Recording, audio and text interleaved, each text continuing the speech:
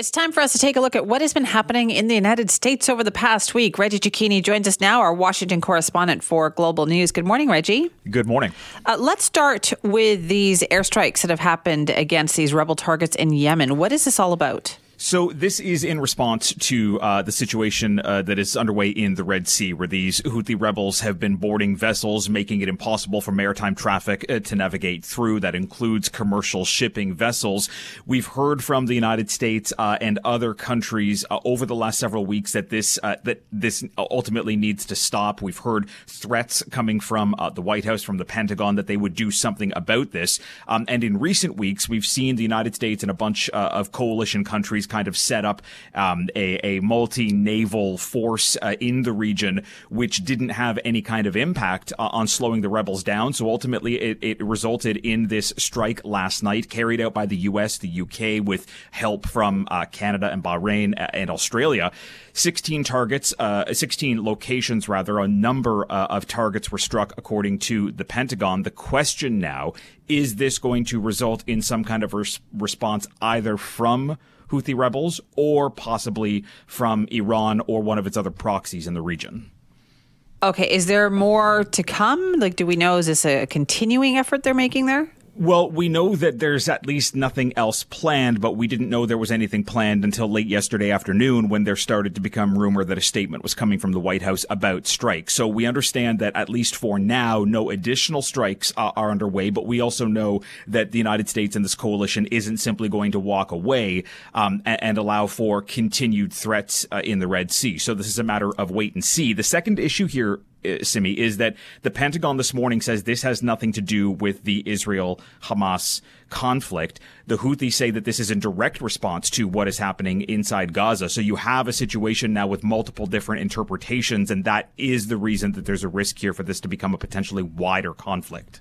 Okay, so there's that going on. Also wanted to catch up on the things that have happened in the different kind of trials of former President Donald Trump in the past week. Yeah, for sure. So on Tuesday, we saw him in court at the federal appeals court for the District of Columbia, ultimately trying to argue that he has blanket presidential immunity from when he was in office, and that federal cases against him need to be dropped because he has some kind of executive shield. It's something that's never been tested before in this country because there's never been a president in this situation. But ultimately, what Trump is trying to do is say, look, what happened after the loss of his election in 2020 and the quote-unquote election audit that he was carrying out was all a part and parcel of his job as president.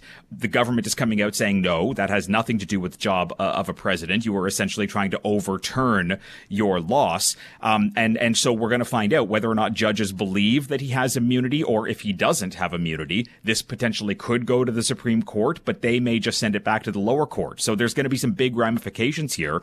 Without immunity, presidents in the future may be hesitant to do things in office. With too much immunity, they may do too many things in office. Right. So could this appeals court then potentially spell out when there is presidential immunity and when there isn't? Yeah. So we're likely going to get some kind of possibly narrow ruling from this 3-judge panel, and then the losing side is going to take it to the Supreme Court, likely. The question is, what is the immunity rules going to look like? What are they going to look like? How are they going to be rewritten? And that's going to be something that not only impacts Donald Trump, because if immunity is not there, the court cases can continue. That may impact his ability to run.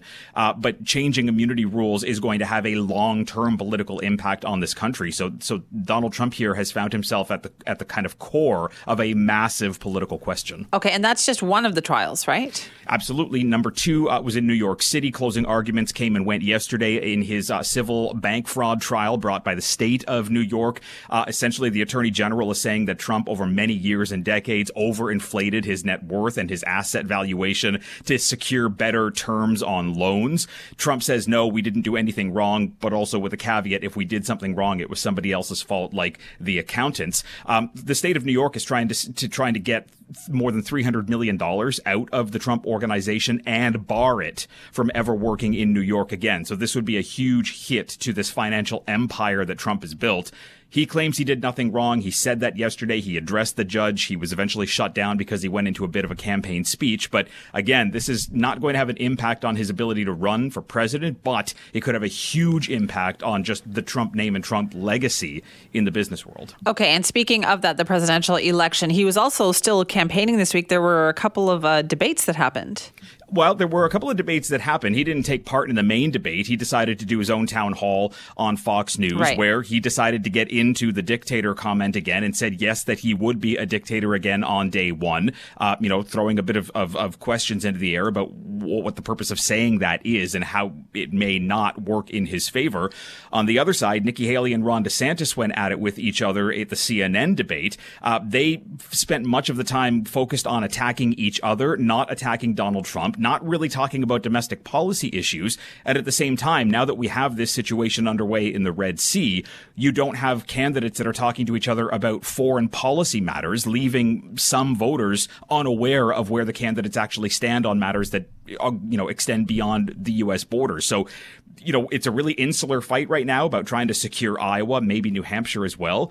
But there's a lot that we don't know about where any of these candidates actually stand. Right. We saw Chris Christie drop out of the race this week. And what's been going on with Ron DeSantis? Well, there's a couple of things going on with Ron DeSantis. Number one, the caucus in Iowa is about to take place under blizzard conditions and record low temperatures. And he keeps saying that he forgot his winter jacket in Florida and that someone has to bring that to him. That's going to endear him to Iowans, I'm thinking. That's what's going to happen with Ron DeSantis. Number two, if we're talking the election with Ron DeSantis, we don't know what's going to happen if he loses the race on Monday or if he comes in a distant second to Donald Trump because he spent all of his time and money in this state. A loss there could potentially spell the end of the DeSantis campaign.